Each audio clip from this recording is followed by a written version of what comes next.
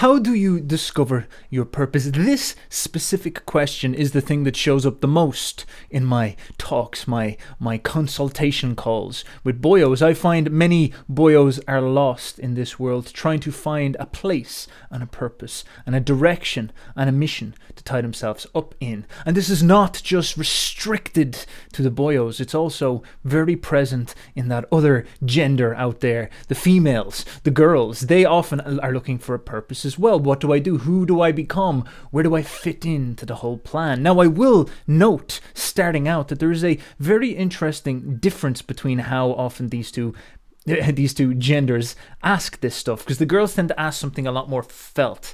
They're looking for a state of being in the future. I want to be in a place where I feel happy. Whereas boyos are looking for the same thing, I believe, but they're looking for almost like a target, you know? They want a role, an identity, and that identity will bring them happiness. It's a very, very interesting thing to watch these implicit gendered roles and orientations of mind manifest in these descriptions as they go. So these two coordinations are often popping up, and they're both like oscillating around the same desire: forwardness, future, goal, purpose, dopamine, answering the left brain. And in my experience as well, I've often found that a lot of people have been absolutely brainwashed by a lot of the, shall we say, the self-help community that is out there, because they see this purpose as what I would call a jargonized conception. I would challenge them with the old riddle, the riddle of the boyo, where I'd say, well, what is a purpose? What's going on? Why do you want this thing? Where is this thing? Show me a purpose. What does a purpose look like? And people scratch their head and they're like, Steph, stop trying to pretend you're Yoda. You're a fucking Irishman. Shut up and just tell me what I need. But then, of course, I am trying to give them what they need, as opposed to feeding them the exact words they want to hear, and tell them it's all right. Here's your purpose. Here's pulling out of my brown boyo envelope and saying, here's the magic purpose you're looking for, sealed with candle wick, written in felt tip quill. Here you go, Mr. Potter. Here you go. You're going to Hogwarts. You finally asked the question, and now you're going to Hogwarts. You've come to the right guy. I am platform 3/4 or whatever. And I take a huge amount of issue with this, because I feel that it is a consequence of many different things that have to be revealed and exposed. And there's this conception that we're all just going to we can just sit down there and scribble out this goal, and that will be the only time you ever need to think about this, and it will just give you all these virtues such as happiness, direction, motivation, charisma, just because you put this thing in place, just because you sit down there and you scribble on your piece of paper this one thing. So we're going to talk about this today, and what it means and how you can find it, and how I went through these struggles myself, and how I wish to guide you towards the realm of purpose where you're full of juice. So I'm going to first talk to you about something known as historical sense. And when you realize what this is, when I put this knowledge out publicly, when you see how much this influences your decision of the purpose, it's going to be chaos. The powers to be are going to have to create an anti-boyo mountain force, because there will be millions of boyos charging up onto every mountain there is. Every hierarchy will be conquered. There'll be these giant big black blobs on top of all the mountains. They'll be called boyo beehives, where there's just a load of boyos full of juice just running around being like, purpose, purpose, purpose. I feel it, I feel it, I feel it.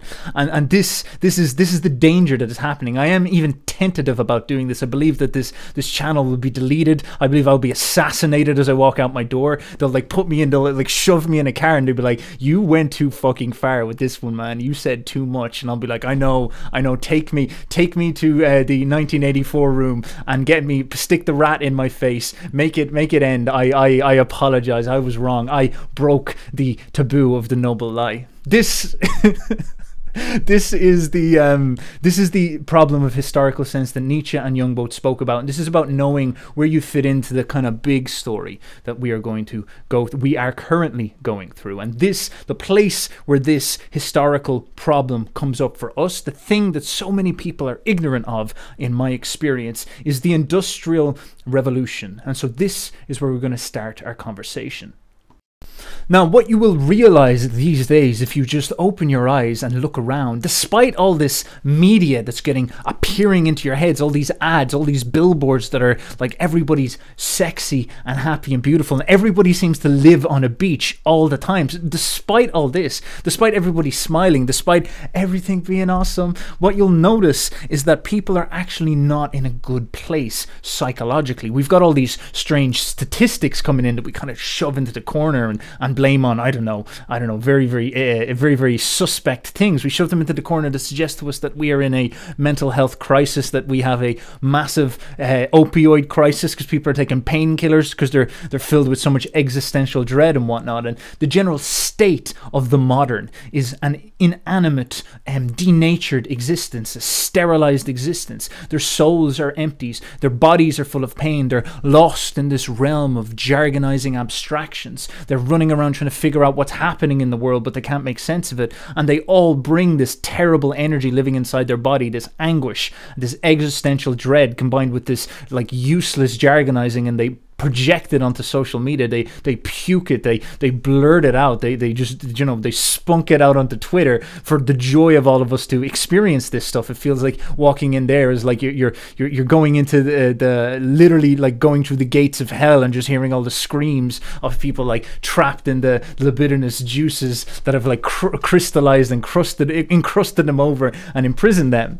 And this is the end result of quite a long process. This is not normal, I guess is what you could say. This is the shallow soul of a modernized consumer. This is the callous, empty, hollowed out heart of someone who lives in a machine society that has stripped them out of what it means to be human and placed them into the position of a cog in a machine. And all of this stuff sounds very, very nasty and naughty and mean. Like, we're not supposed to think this way. We're not supposed to be so cynical and pessimistic. But I'm afraid to say this is the evidence as it's appearing to me empirically. And of course, you should know what empirically means. This means going off experience and trusting your right brain to be able to process that, as opposed to listening to all the data as it comes to you and thinking that that counts as like the only way that you can do a scientific, and by scientific we mean the ability to acquire knowledge, effort.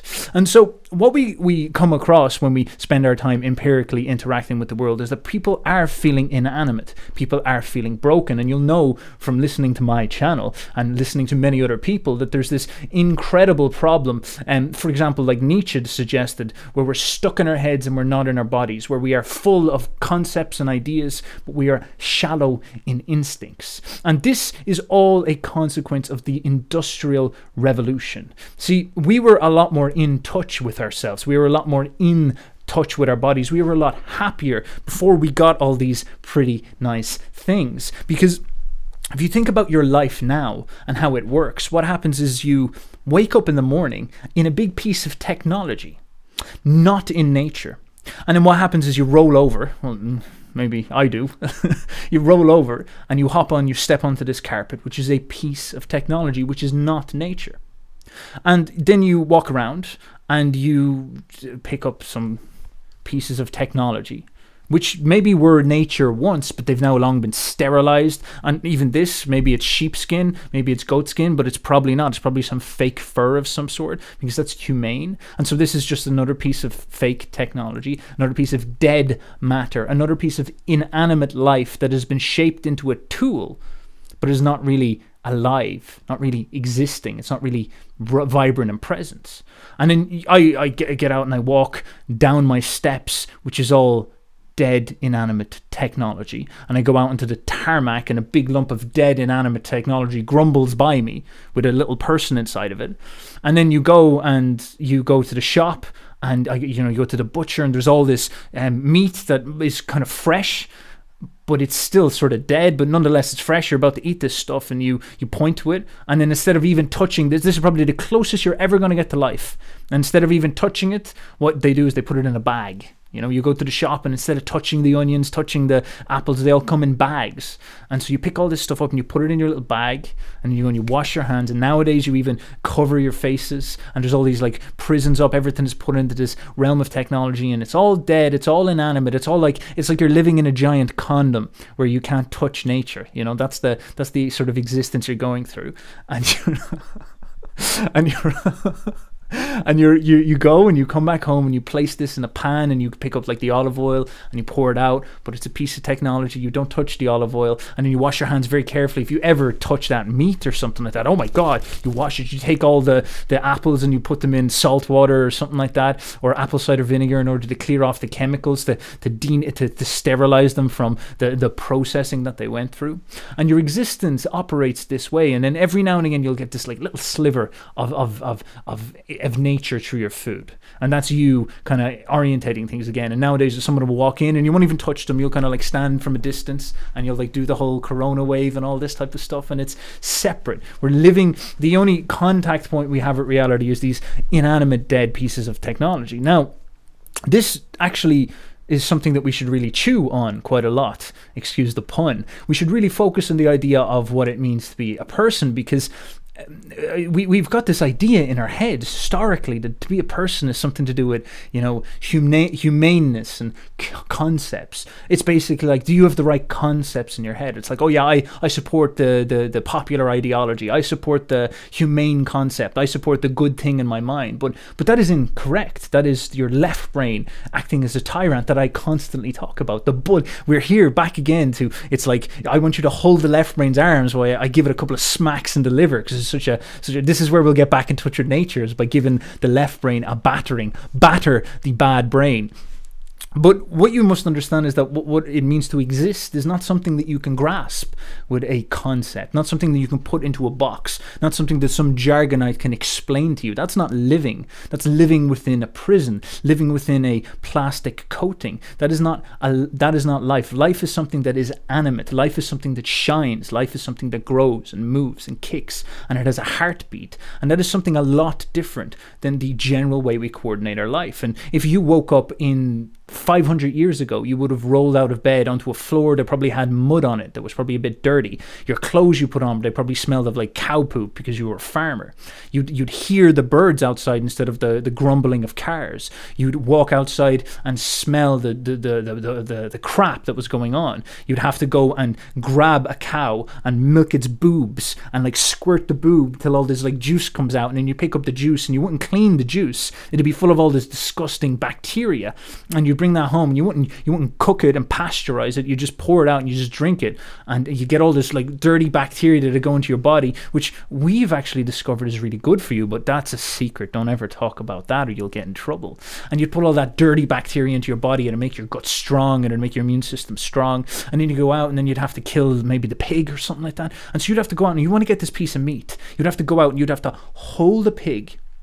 And like, you know, this is a pig that you'd probably given a name to, and you know it, and you're kind of looking at it, and this is the morning for you having to eat, and you probably feel awful. You're about to fucking kill something. You're gonna like slit this poor fuck's throat, and you're standing there, and it's like got a personality because pigs are smart, and you're sort of like, oh Jesus Christ, and you have to bring your kid out, and you have to sort of, and you're standing there and you're in the mud and you can smell all the stuff, and there's birds watching and the sun's coming up and there's trees blowing in the wind, and you're like, this is the last time this kid's ever gonna live. And so this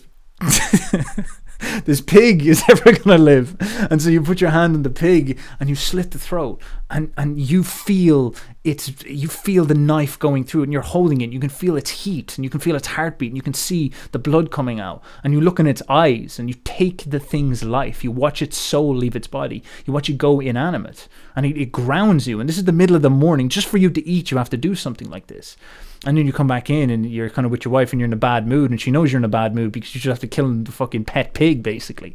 And so she's kind of like sort of talking to you and like spending time with you, and it's a very, very human thing. And then you might go to the local community and, you know, you want to go and you want to talk to people, and you don't go on Facebook and talk abstractly through the prism of jargon, which is technology. You don't like, you know, write your opinion and count that as like human interaction. You might go to the church or you might go to the local pub or something like that, and you talk to someone in person, and there'll be all these like things that you can't put on Facebook, like sub-communications, and, you know, things like the vibe, the mood, the sort of presence. Did you ever hear that word before? The presence. It's kind of weird. Like, presence doesn't necessarily exist on the internet, does it at all? That's something that you feel in person. And this is the qualitative difference between these two types of experiences, and what we and you and I and our struggle as human beings, as these incredible creatures with these incredible left brains, is that we figured out ways to make technology really, really powerful. And that's great. And there's technology back in those days, but not as much of it. But basically, it got so good about 250 years ago that we started to, build like super projects. We started to build cities, and the cities started to grow out of the ground like these giant castles of technology. And of course, all the fun was going on there. That's where everything was happening. And you can even look at poets like Williams Wordsworth, where he's sort of saying to himself, oh my God, why are all the kids going to the cities? This is crazy. This isn't good. This industrial revolution, this is crazy. We should hold on. This is gonna kind of ruin everybody. But of course, all the kids would be running around and they'd be saying to themselves, what is my purpose? What am I going to do? Am I just going to sit around here in this stupid farm with these stupid cows killing pigs? Like, what? Am I just going to sit around like doing nothing? Like, where's my future? Where's my possibility? Where's my horizon? Where's my chance of progressing? Where's my chance of ascending? I could go to the city and I could, start a shipyard and become a capitalist and make huge amounts of money. I could become really, really rich. Or I could go to the city and meet, like a girl might say, I'll meet a big, handsome capitalist, and I'd ascend out of this silly farm girl life, and I'd meet like a prince, a modern prince, and my life would change. I'd be a rich girl. I'd ascend, these type of things. And you start to see all these kids craving to escape because they're hearing all these stories about this magical city, and so they chase off to these cities. They go and they swamp into these big city prisons, these big industry cities, and with all these hopes and dreams that everything's going to work out. You might recognize this, that everything is awesome, that everything has a purpose and a place, and you're going to make it if you come. And then you go into these big cities, and then of course what ends up happening is you work in a factory. And then you get depressed and you end up marrying some other girl working in a factory, and you get shoved into a little council estate, and they of course have to come in and take your cows from you because there's a tuberculosis going around. They have to sterilize and pasteurize your milk because there's massive diseases going around, because they take all the milk from the countryside and pour it into one thing, and the bacteria, a little bit of that bacteria can poison thousands of people. They begin this gradual dehumanization, brutalizing and sterilizing of your existence. And then what happens is you find yourself having a kid with this girl, and you long forget what it was like to be in the country, and then this kid has to go and be like a chimney sweeper. You take this kid and you plug them into like the organized school system and whatnot. Their minds become detached from reality. This kid has never seen nature in his whole life. And this is the beginning of a strange process where man becomes a city creature, a technological creature, a bit inside technology. And then this kid grows up and you have had your back broken from working in coal mines. You're in a factory or something like that. And you say to yourself, well, it is what it is. You let go of your dreams eventually. But then your kid asks yourself, what is my purpose? What is my place? And what do you tell them? You say to go to a factory, but of course this kid has got a very, very difficult problem, because he's saying, why should I go and work in a stupid factory? I've been doing that since I was a kid. This is ridiculous. I want something else. I want a different horizon. Where do I go? And they might go to an office then. They all run out of manual labor where they break their backs building this stupid stuff, this progress, and they try to go into these offices where things are more intellectual. And then of course you find yourself close to where we are. And so this is essential to understand, because this is where you sit. You sit on the crest of this movement, the crest of progress, the crest of industrial society. And no matter what you think your purpose is or what you want your purpose to be, you are not more powerful than this. You don't get to resist the collective will and forces that are going on around you. You merely must see them as an ocean that you ride upon, a wave that you get upon and learn to surf. And this is what I'm here to talk to you about. I certainly think you can choose your purpose, but you must ground yourself in what is actually happening. And so the way I want to dive into this is I want to talk a little bit about myself. I know, so selfish, but trust me, there's something to this. Dear handsome boyos and beautiful boyettes, you must understand that I was once the young lad chasing out of the country towards the big city, full of hopes and dreams. I remember going into college and I was going through this exact mindset. The world out there was boring, and I guess a lot of what I framed earlier may sound pessimistic. It's like, oh, complaining about the modern world. But you see, I fell for it just the same, because when I was a kid, living in the farm, living among the dirt, living among the poop, living among the grass, the green, the quietness, I was always complaining that there's no one around. What are you supposed to do around here? There's no crack. What do you mean go to church? Christianity is old and dead and stupid.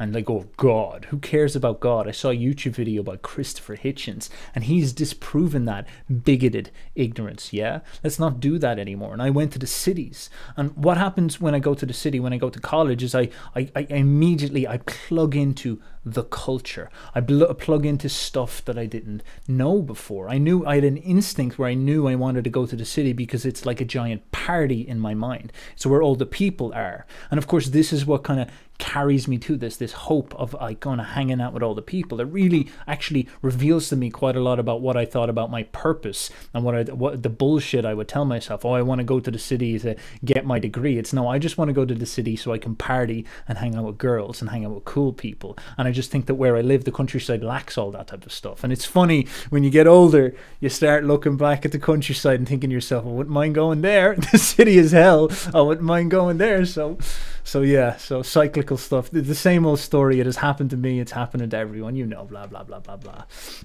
But what happened to me when I came to the city is I entered in college, and I actually experienced for the first time, and this became a big point of issue for me because I didn't really have the internet and I didn't really have TV when I was younger.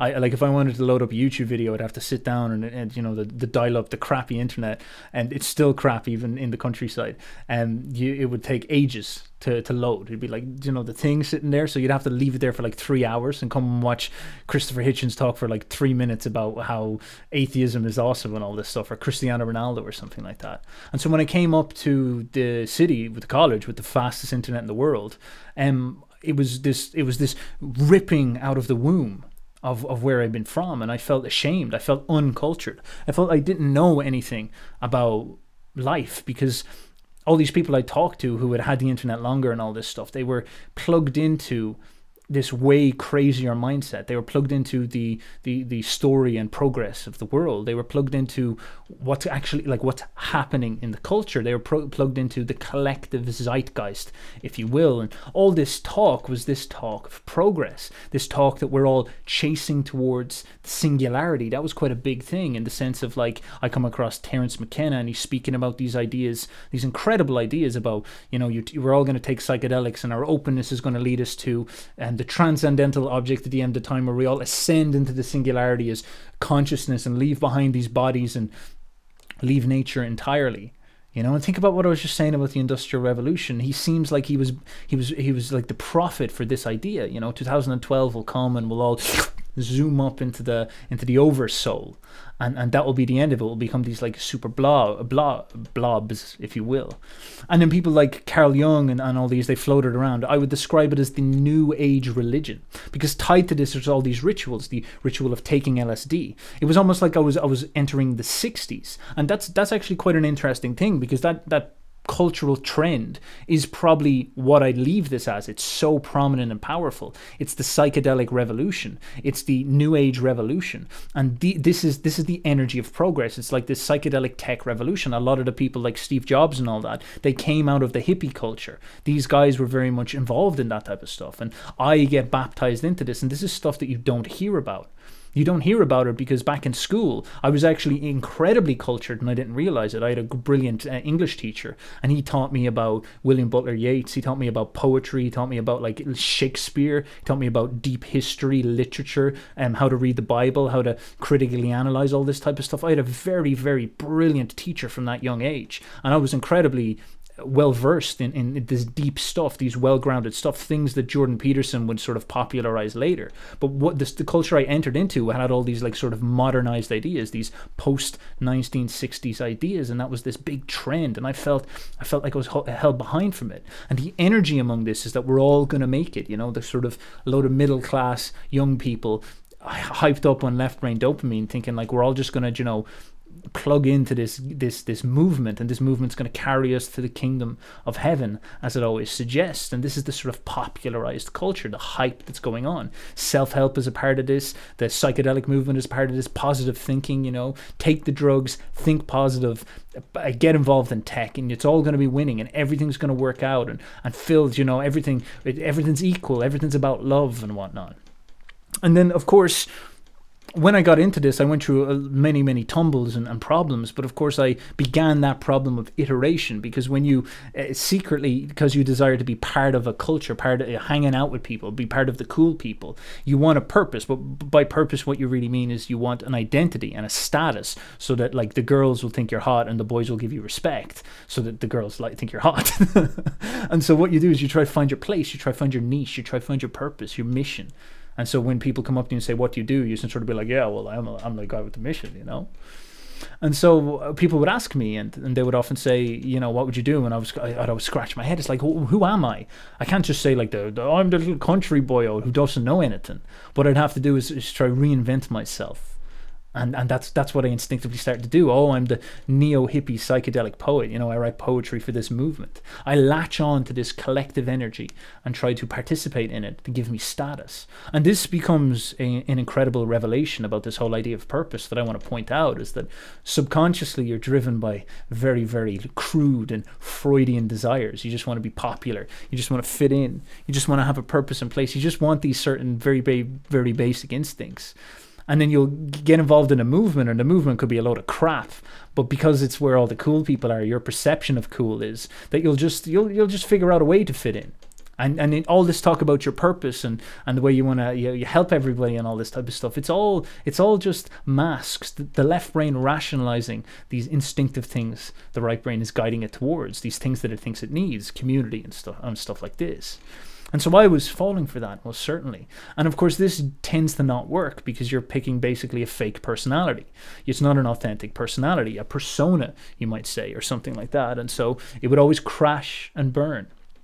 And then I get depressed. And of course, when I plug into college and all this type of stuff, none of this stuff works, because it's all, you know, sterilized. My sleeping goes to crap. My eating, I start eating the crappy city food. I get the gorgeous fluoride-laden water. All this bad stuff starts to happen. My pineal gland calcifies. I can no longer see the astral plane. I start taking drugs. I start drinking too much. I start like ruining my routine. You know, back in the countryside, you were like very, very routine, that all that stuff goes. And I start to get depressed. I start to get depressed and I fall into anguish. And when you're depressed, I start to feel inanimate. And when I feel inanimate, I'm not fun to be around. And suddenly I can't get status. And this is something you should be taking, scribbling notes down, because this is precisely why I think a lot of people ask for this purpose. They feel inanimate around people. They feel like they can't bring the energy to people. They feel like they don't have a vibe. And they feel depressed about that. And they feel people judge them for that. And certainly people do judge you for that. Hate to break it to you. Yes, they do. They see you as this low energy loser. But they don't think about it too much. They don't, like, you know, obsess about you and scribble on their wall. It's like, hate Steph, hate Steph, hate Steph. They're just sort of like, bad energy, not interested. And they go to someone who's got a stronger energy. And these people in the city are usually just fucking blown off their mind on drugs. So there's the red pill people, all right? But this is what starts to happen. You sink down into inanimation because of all these things that are going wrong, because you live in this post-industrial blast fragment. And then what goes on is you get depressed, and then people stop paying attention, you stop getting validated, and then you start to sink really, really low. And so what I began, and what I think a lot of people begin, is they begin the attempt to iterate. They begin the attempt to find their purpose. I need a purpose. I need a direction. I need something to do. I need someone to be. And so they start trying out lots of different things. And of course, if you have the luxury of time and money, and I don't really have the luxury of either of those, but you'll like be willing to stay broke, especially if there's sort of animus inside you. You'll be willing to like be broke and be a piece of crap and like, you know, low status, so you can kind of try and make it. You can be the underdog struggling to try overcome your situation. And so I started to go through various iterations. I started to say, all right, I'll be the psychedelic poet. Okay, no, I'll just be the sort of musician. I'll get into techno. No, I'll be like a guitarist. No, I'll be like a social guy. No, I'll be like a club promoter. No, I'll be a salesman. And you try all these type of things. You try to fit in. You try all these different shapes to try figure out what's going on. And eventually you start to do some very crazy things in order to find this purpose thing. And one of the ones that I want to discuss is the what I would call the danger of the latching onto some type of grand narrative. Because at one point in my struggle for purpose, I started to get into veganism. Now, this is an absolutely fascinating thing for me to look back on psychologically, and I've talked about this briefly before, but I think it's one of the most interesting periods and things in my whole life. So we're going to dive into that now. This zeitgeist you enter when you go into the city, this progressive attitude is premised on, it's like this massive dopamine frenzy, premised on this idea that everything's going to work out and we're all going towards this glorious, brilliant place where, you know, everything is just going to be awesome. There'll be no judgment, there'll be no problems, there'll be no negativity. It'll all just be like ever resonant, boundary dissolved love. It will just be this like perfect thing. And so what you do is you notice that in there's some idealistic first principles, such as, you know, radical equality, you could say. And everything around these ideas and this progressive attitude, these big ideas such as equality, tolerance, openness, and lack of boundaries and all this type of stuff, they're incredibly attractive to a young person because they feel just so naturally good. And they're so deep, so subconsciously deep that you want to attach your purpose to them. Like you whatever you try to do, if you get in for tech, you're trying to save the world in some sense. And by saving the world, you specifically mean bringing massive equality to the world or something like this, or ending suffering, you know, these type of things. These super deep ideas, these super deep first principles, they're so deep that you can't even realize this is what you're operating towards. You take tech and you try save the world through radical openness and equality that way. Or you be the psychedelic poet like me and you're a prophet of radical openness like Terence McKenna was. Or you take psychedelics and form the same thing, or you do acting and you're representing, you make movies, you're representing as an artist these type of first principles. And of course, we're going to talk about Nietzsche. He might be a challenger to this, but we'll get to that later. Because the final manifestation of me interacting with this, me struggling to find an ultimate purpose, was me coming in contact with veganism. Because veganism is premised on that specific worldview. It's like a religious perspective. And at this point, I'd really bought into all this purpose, these missions. And I was going on these fake crusades. This was the sort of issue. I was going on this fake crusade because I come in contact with these deep zeitgeist first principles, and I hear that you could possibly not hurt animals and actually be really, really healthy. And I get in my head this identity, this high status identity, that I will become a bodybuilder who will who will eat nothing but vegetables and improve this religious perspective that, in fact, our entire traditional diet was entirely wrong. That thing that those people in the countryside ate was completely wrong. The countryside has been completely invalidated by my genius and science and forwardness. And I run this experiment. I say to myself, all I've got to do is I've just got to eat vegan purely for a long period of time and get jacked. And then I can walk around and show off and show that it's like these values work. These values create vitality. There's this entire premise on the nature of a human being, because those old ignorant people in the countryside, in nature, back in the past, back holding us back, I guess, if you will, they're running on these ideas that you have to orientate yourself a certain way. You have to, you eat meat because it's the ritual of what we do, but that's actually savage. To kill that pig, that's a savage, horrible, backwards thing that you do. So what I'm going to do, how I'm going to save the world, is I'm going to prove that wrong, and then I'll save billions of animals across the planet.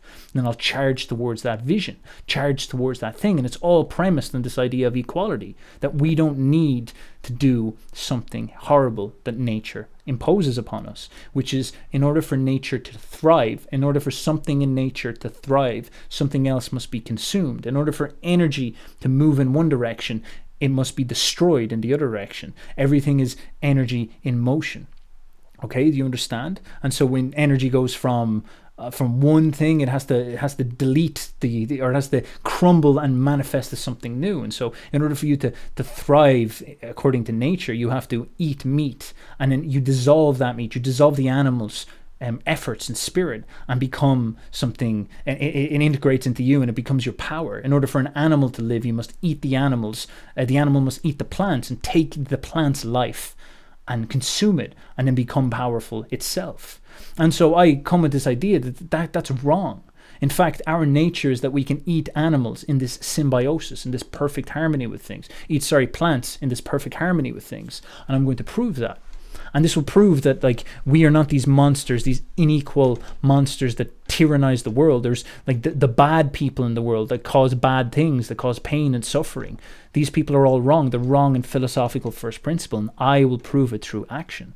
And so I go through this, and this becomes a mission. And I want you to see, the reason why I'm telling you this story is how interesting this need for a mission can actually be one of the worst things in your life, because you get caught up in doing some crazy stuff, you know, taking a load of psychedelics to make yourself a poet, going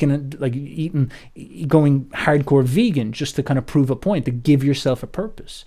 I talk to a lot of people who go through fake crusades, and some guys I know, like they get really into like, oh, I'm going to learn to get really, really good at girls, and eventually they try it for ages and ages and ages, and eventually they just find someone and settle down. Or I remember another thing I got into, which is sort of related to this, is like working out really hard and getting really, really strong. And you get really, really strong because that gives you a purpose, gives you a direction to go in.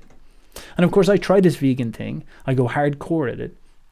And this was a massive change in my life. This was a huge awakening to certain issues, because I went vegan hardcore and it was working for a long time and I didn't die or anything like that. But then I got injured, and I began to get injured more and more and more. And then at one point I was kind of in a bad place. I was injured, and I sort of said to myself, philosophically, maybe I'm wrong. Maybe this first principle is wrong. Maybe this idea that we can just eat plants and be healthy is wrong. And maybe I should try meat just to test it out, just to see if it's okay. And so what I do is I eat I eat a load of mince. I buy a load of beef mince. And at this point in my life, I had been going to the gym, trying to get big and strong, not getting anywhere, getting injured instead, eating this really strict vegan diet, so having these like huge meals to get in all the calories to try and make it go. And my life had been like working out 3 days a week, and usually being really sore in between these. You know, you get a lot of muscle pains and all this type of stuff.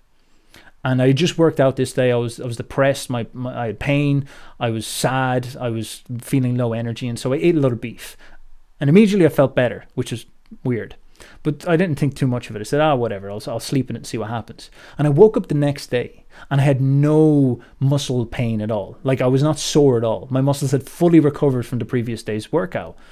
And that scared me. That frightened me immensely, because I realized that the meat had healed me really effectively. Now, maybe it's because I wasn't doing the vegan diet properly, but this shocked me, because this showed me that the meat was highly vital. And I might be incorrect on first principle. Now, you're probably thinking, well, what the hell does this have to do with anything?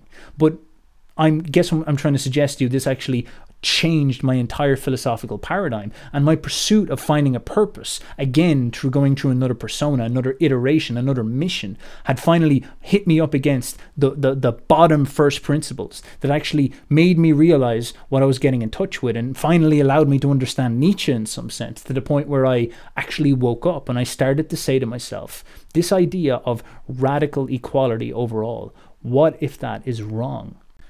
Now, this has actually shoved me into a massive existential crisis, as this question about purpose should, because you have to ask yourself, what is my purpose and what is my place? If my entire philosophical zeitgeist has the wrong first principles, how do I find a purpose? How do I find a place? If I'm to get status in this progressive movement, and I have tried it to its very end, and the first principle is wrong. This is like me trying Christianity and finding out Christianity is wrong in like the 1400s, and coming out and saying, oh, I don't know about Christianity. I don't know, do I want to be, let's maybe try change the direction or something like that. That's insane. That's an insane purpose. That will get you in so much trouble. That will get you murdered. That will get you killed. That literally would have back then.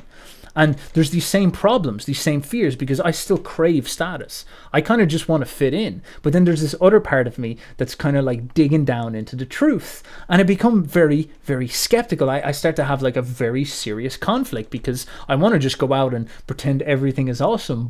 And you know, that we're all just shuttling towards something glorious. But I start to become sort of pessimistic, because if this idea of this radical equality with the animals is wrong, and this first principle is wrong, and this first principle is extremely deep. This is an extremely deep first principle. And I flip that up and I undo that, and I realize that it's not about equality. it's about excellence. Equality does not bring vitality. And these are just such sins to think. But I went through this idea of hitting the vegan thing hard, and I'm now tossing with this, and I'm now struggling with Nietzsche. I experience all this stuff. And does this mean that this whole idea of the tech thing that Terence McKenna was talking about is going to be a fake crusade as well? And it'll be like the vegan thing where I try it and I end up being depressed and unhealthy and in pain. And so we get on board with this kind of tech progress, and it turns into hell. It turns into a dystopia. Like maybe all those promises of the past, of like, in the French Revolution, we'll make the society equal, and it ends up in a reign of terror. Is that what I had just hit on early? And it makes me become sort of pessimistic, makes me become sort of jaded, and I take a step back. And suddenly I'm no longer caught up in the thing, and I wonder, I feel these urges inside of me. It's like, should my purpose now be to tell the truth about this, to go up on YouTube and say to the people, it's all wrong, I've found the truth, it's all wrong? Is that my new role? My new role is the reactionary, my new role is the skeptic. It becomes a very, very interesting thing, and you can see where I'm kind of worrying about that one, because maybe that might be closer to the truth, but it's like, I don't know, will you find many chicks hanging around reactionary YouTube or something like that? So I'm kind of thinking to myself, I don't know now. I don't know, like, in my head I'm sort of saying, it's just me. It's a very, very radical idea, but deep down here I'm sort of saying, there's no girls, dude. Don't do it, man. Just pretend just close your eyes. Just ignore it. Don't say stuff like that. And so I completely avoided talking about that stuff ever. And I never would, because it's wrong. Okay? But these thoughts, I guess, led me some dark alleys that I entertained and I played around with, but I didn't take them in any way serious. But I'm going to show you one of them, for example. And this is an inverse to this big story. Like, we're all getting into these cities and we're going to launch into the utopia of consciousness. And around about this time, I'm getting pulled back to something really hardcore, a really hardcore first principle. Is that we have a nature, and that nature is aligned with nature herself. And nature's law dictates more than our law. And if you want to think of this from a religious perspective, God made nature and he put his principles within nature. And we do not get to alleviate ourselves of these laws, despite the fact we're on this 300-year run to try break the rules. Eventually his law will come back. We can't escape that long. It's like a heartbeat trying to jump away from the principle of firmness, which is the hard ground. It's like trying to jump away from gravity. You could jump very, very high, but you'll get pulled down eventually. And so we come across this very, very issue. And so I start to become really obsessed with the idea of nature and what that is. And this brings me to this. So this is called the Mouse Utopia experiment. To see how Dr. Calhoun's mouse universe grew, we'll use the familiar population graph again. Within the first 100 days, the mice went through the period Dr. Calhoun called strive. So he puts a load of mice in this big, perfect utopia. There's full of food. Everything is perfect. It's perfectly organized. There's abundant resources, no prey, no animals, no disease, and all this. And he just sees how it plays out. This was a period of adjustment. Territories were established and nests were made. The next period lasted about 250 days.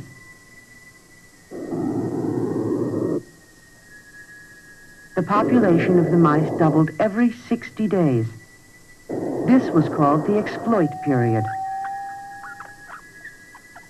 The use of resources became unequal. Although each living unit was identical in structure and opportunities, more food and water was consumed in some areas. As the population increased, most mice associated eating and drinking with the presence of others, and crowding developed in certain units. The third period, consisting of 300 days, found the population of mice leveling off. This was called the equilibrium period. Dr. Calhoun noticed that the newer generations of young were inhibited, since most space was already socially defined. Interesting. At this time, some unusual behavior became noticeable. Violence became prevalent. There's the boyos arriving. Excess males strived for acceptance, were rejected, and withdrew. Oh shit, no, that's not the Huddling boils. together, they would exhibit brief flurries of violence among themselves. Climbing mountains. The effects of violence became increasingly visible.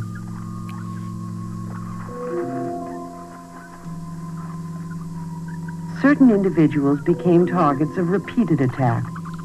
These individuals would have badly chewed and scarred tails. That's going to be the Jargonites. Other young mice growing into adulthood exhibited an even different type of behavior. Dr. Calhoun called these individuals the beautiful ones.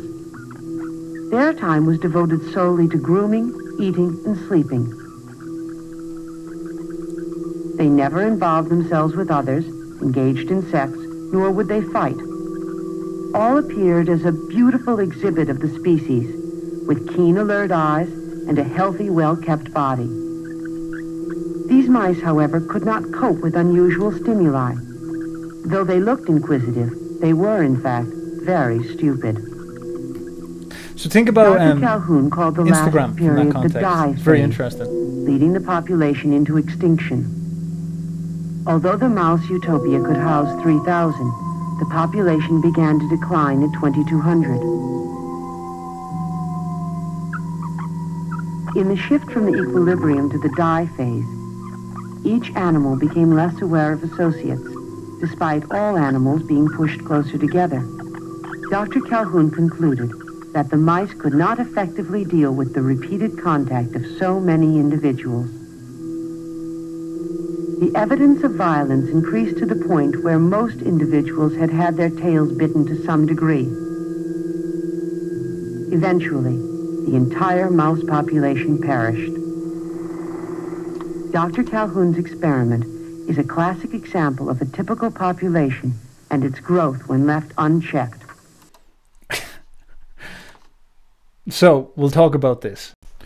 Now, this and these realizations put me in a precarious position because they evoke in me a deep pessimism. I feel the pessimism that the right brain must feel towards the left brain's master plans, towards progress. The left brain chanting about its dopaminergic plan. People talk to me about how everything's going to work out, and I feel like it's like arguing with a left brain. I have no interest in it because you're just going to get insulted and put down, and no one's going to take serious what could be going on.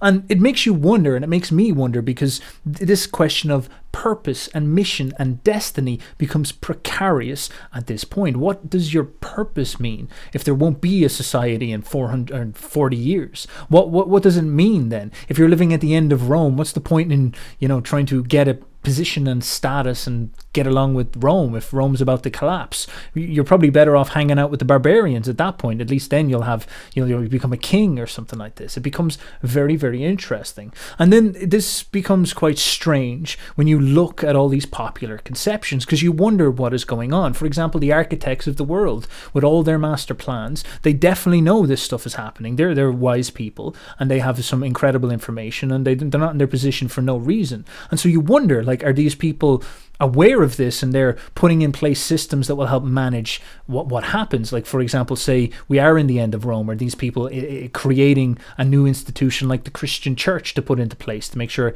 that there's some type of stability when everything goes crazy. Maybe something like that is going on. And does that explain their actions better than just assuming that they're evil monsters trying to kill you?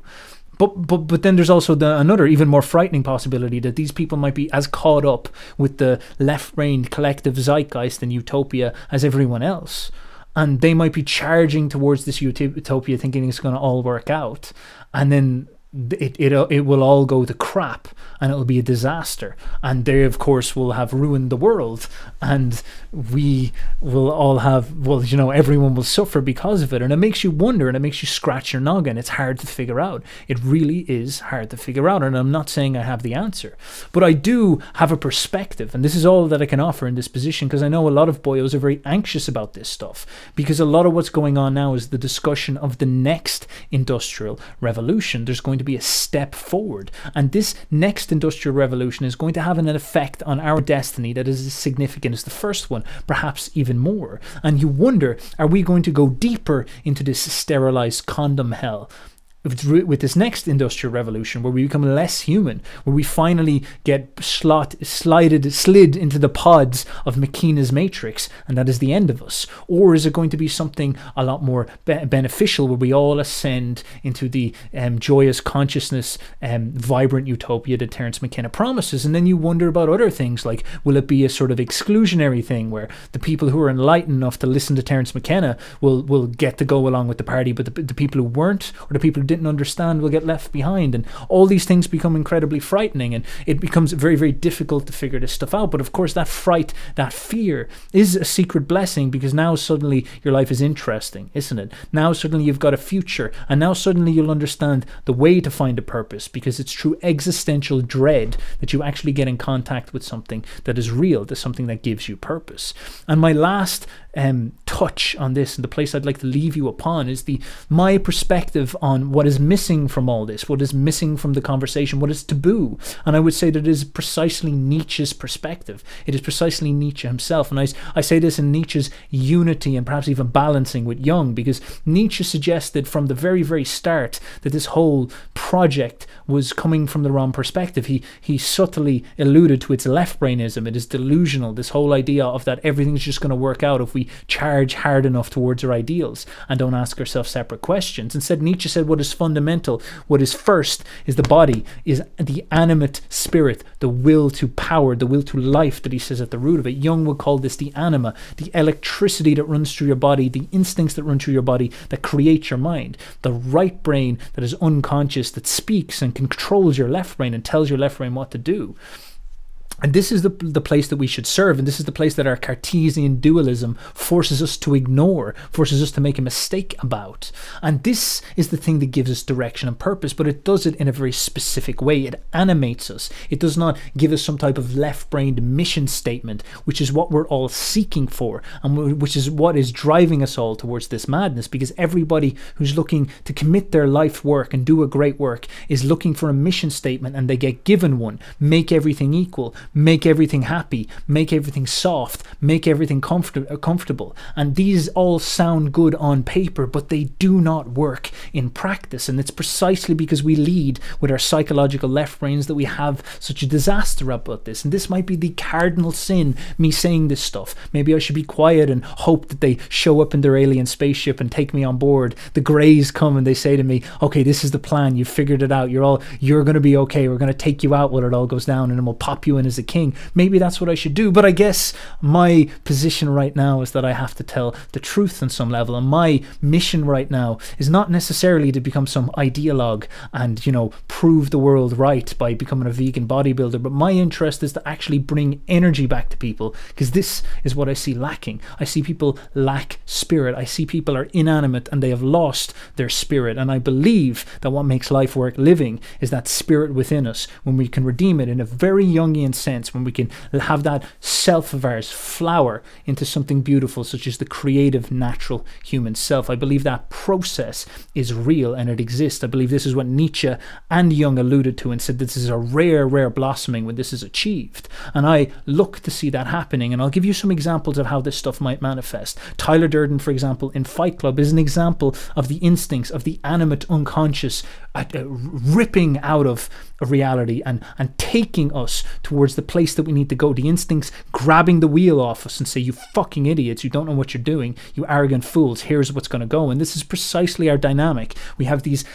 stiff, inanimate, depressed Edward Norton type persona, and then Tyler Durden comes up and commits the ultimate taboo, gets you to do the unsterile thing of fighting, gets you to get back in touch with your primal nature, gets you dirty, fills you full of suffering and pain, establishes inequality through the law of combat upon you, and suddenly that animates him, and it animates thousands of boyos around him, and they all gather towards that energy, and it becomes this massive upwardly spiraling project to the point of it loses control. Napoleon is the exact same thing. Napoleon appears in the era, the beginning of this era, when everybody is talking about equality, when everybody kills their kings for the sake of equality, and Napoleon comes and he champions that, but he is carrying the energy of winner, and he pays lip service to these ideas. He speaks to this left brain and says, yes, yes, yes, yes, yes, we're all fraternity, we're all liberal, we're all equality, but I am your king.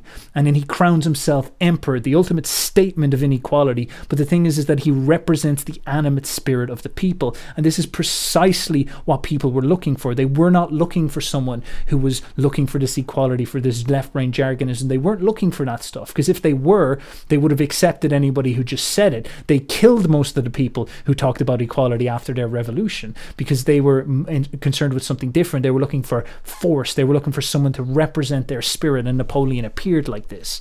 And I propose to everyone that the more you get in touch with your spirit, the more you find that spirit, the further forward you bring the world towards something that is animate, living and alive. It is the great historical challenge that we all face within this technological society, and I warn people to be aware of this, is that the further we push towards stuff like radical left-brainism, the more pregnant and ready people are for a crazy messiah like Napoleon, who, despite his glory and despite Tyler Durden's glory, goes insane eventually. Napoleon charged into Russia. He was a frightening force to appear upon the world stage. And we're priming ourselves for this at this point because of our denial. The more we deny, the more extreme the reaction will come. And this stuff is building up. And most certainly it starts with you. Find that animated energy within yourself. And I say at some point something extreme will happen. And if that happens, if that really, really strong animated energy happens, you're going to need your instincts to be in place so that you know what to do. And this is how I would answer that question of what is my purpose in the modern age. So I hope you find that useful. I hope you find that juicy. And if you want to work with me, if you want to get in touch with me, and I will lead you towards your own inner animation, we can discuss these Jungian concepts. I will bring you there myself. You can apply below in the link in the description, the link in the top comment, and we will exchange messages either via voice message or via phone call, and we'll have a chat and we can see can we work together. So thank you very much, people. This has been a pleasure. I hope you enjoyed, and we'll talk to you later. Yeah. Bye-bye. Yeah.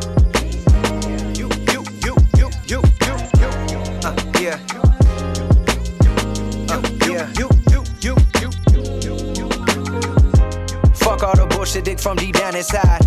I wrote this sitting shotgun in my favorite ride. Reflecting on memories from my childhood. Bringing a baby in this world, I hope my child good. All I ever gave a fuck about was my career. But all that shit out the window now that my son is here. Fuck sales and streams, none of that shit entails dreams. Fuck rap, fuck press, fuck feeling like I'm less. If it ain't about my happiness, then I could give a fuck less. I remember window shopping. Now I'm shopping for windows for my baby new room. Bobby coming soon. And that's the type of line I would've second guessed putting on my shit before. Out of fear that they would hate, cause they couldn't relate, cause it wasn't relevant. Give a fuck if it's evident. This right here is the evidence. I'm like Leo and Revenant. Bear with me. You could tear me apart, but that won't take away the fact I wrote this shit from the heart. Where it's been from the start, where it's finna stay. I've learned every day's a good day. Surrounded by people that love me, don't want nothing from me but my happiness. Off the internet, that's when I'm at my happiest. Scrolling so much, my thumb fucked up. We call that carpal tunnel vision. Follow me like religion on this course of collision. Feeling in prison, and this is my freedom through these lyrics as I repeat them and beat them into my conscience like a dinosaur. This lyricism straight to the dome like cocaine through the sinus. I think I finally found my paradise, it's where the time is.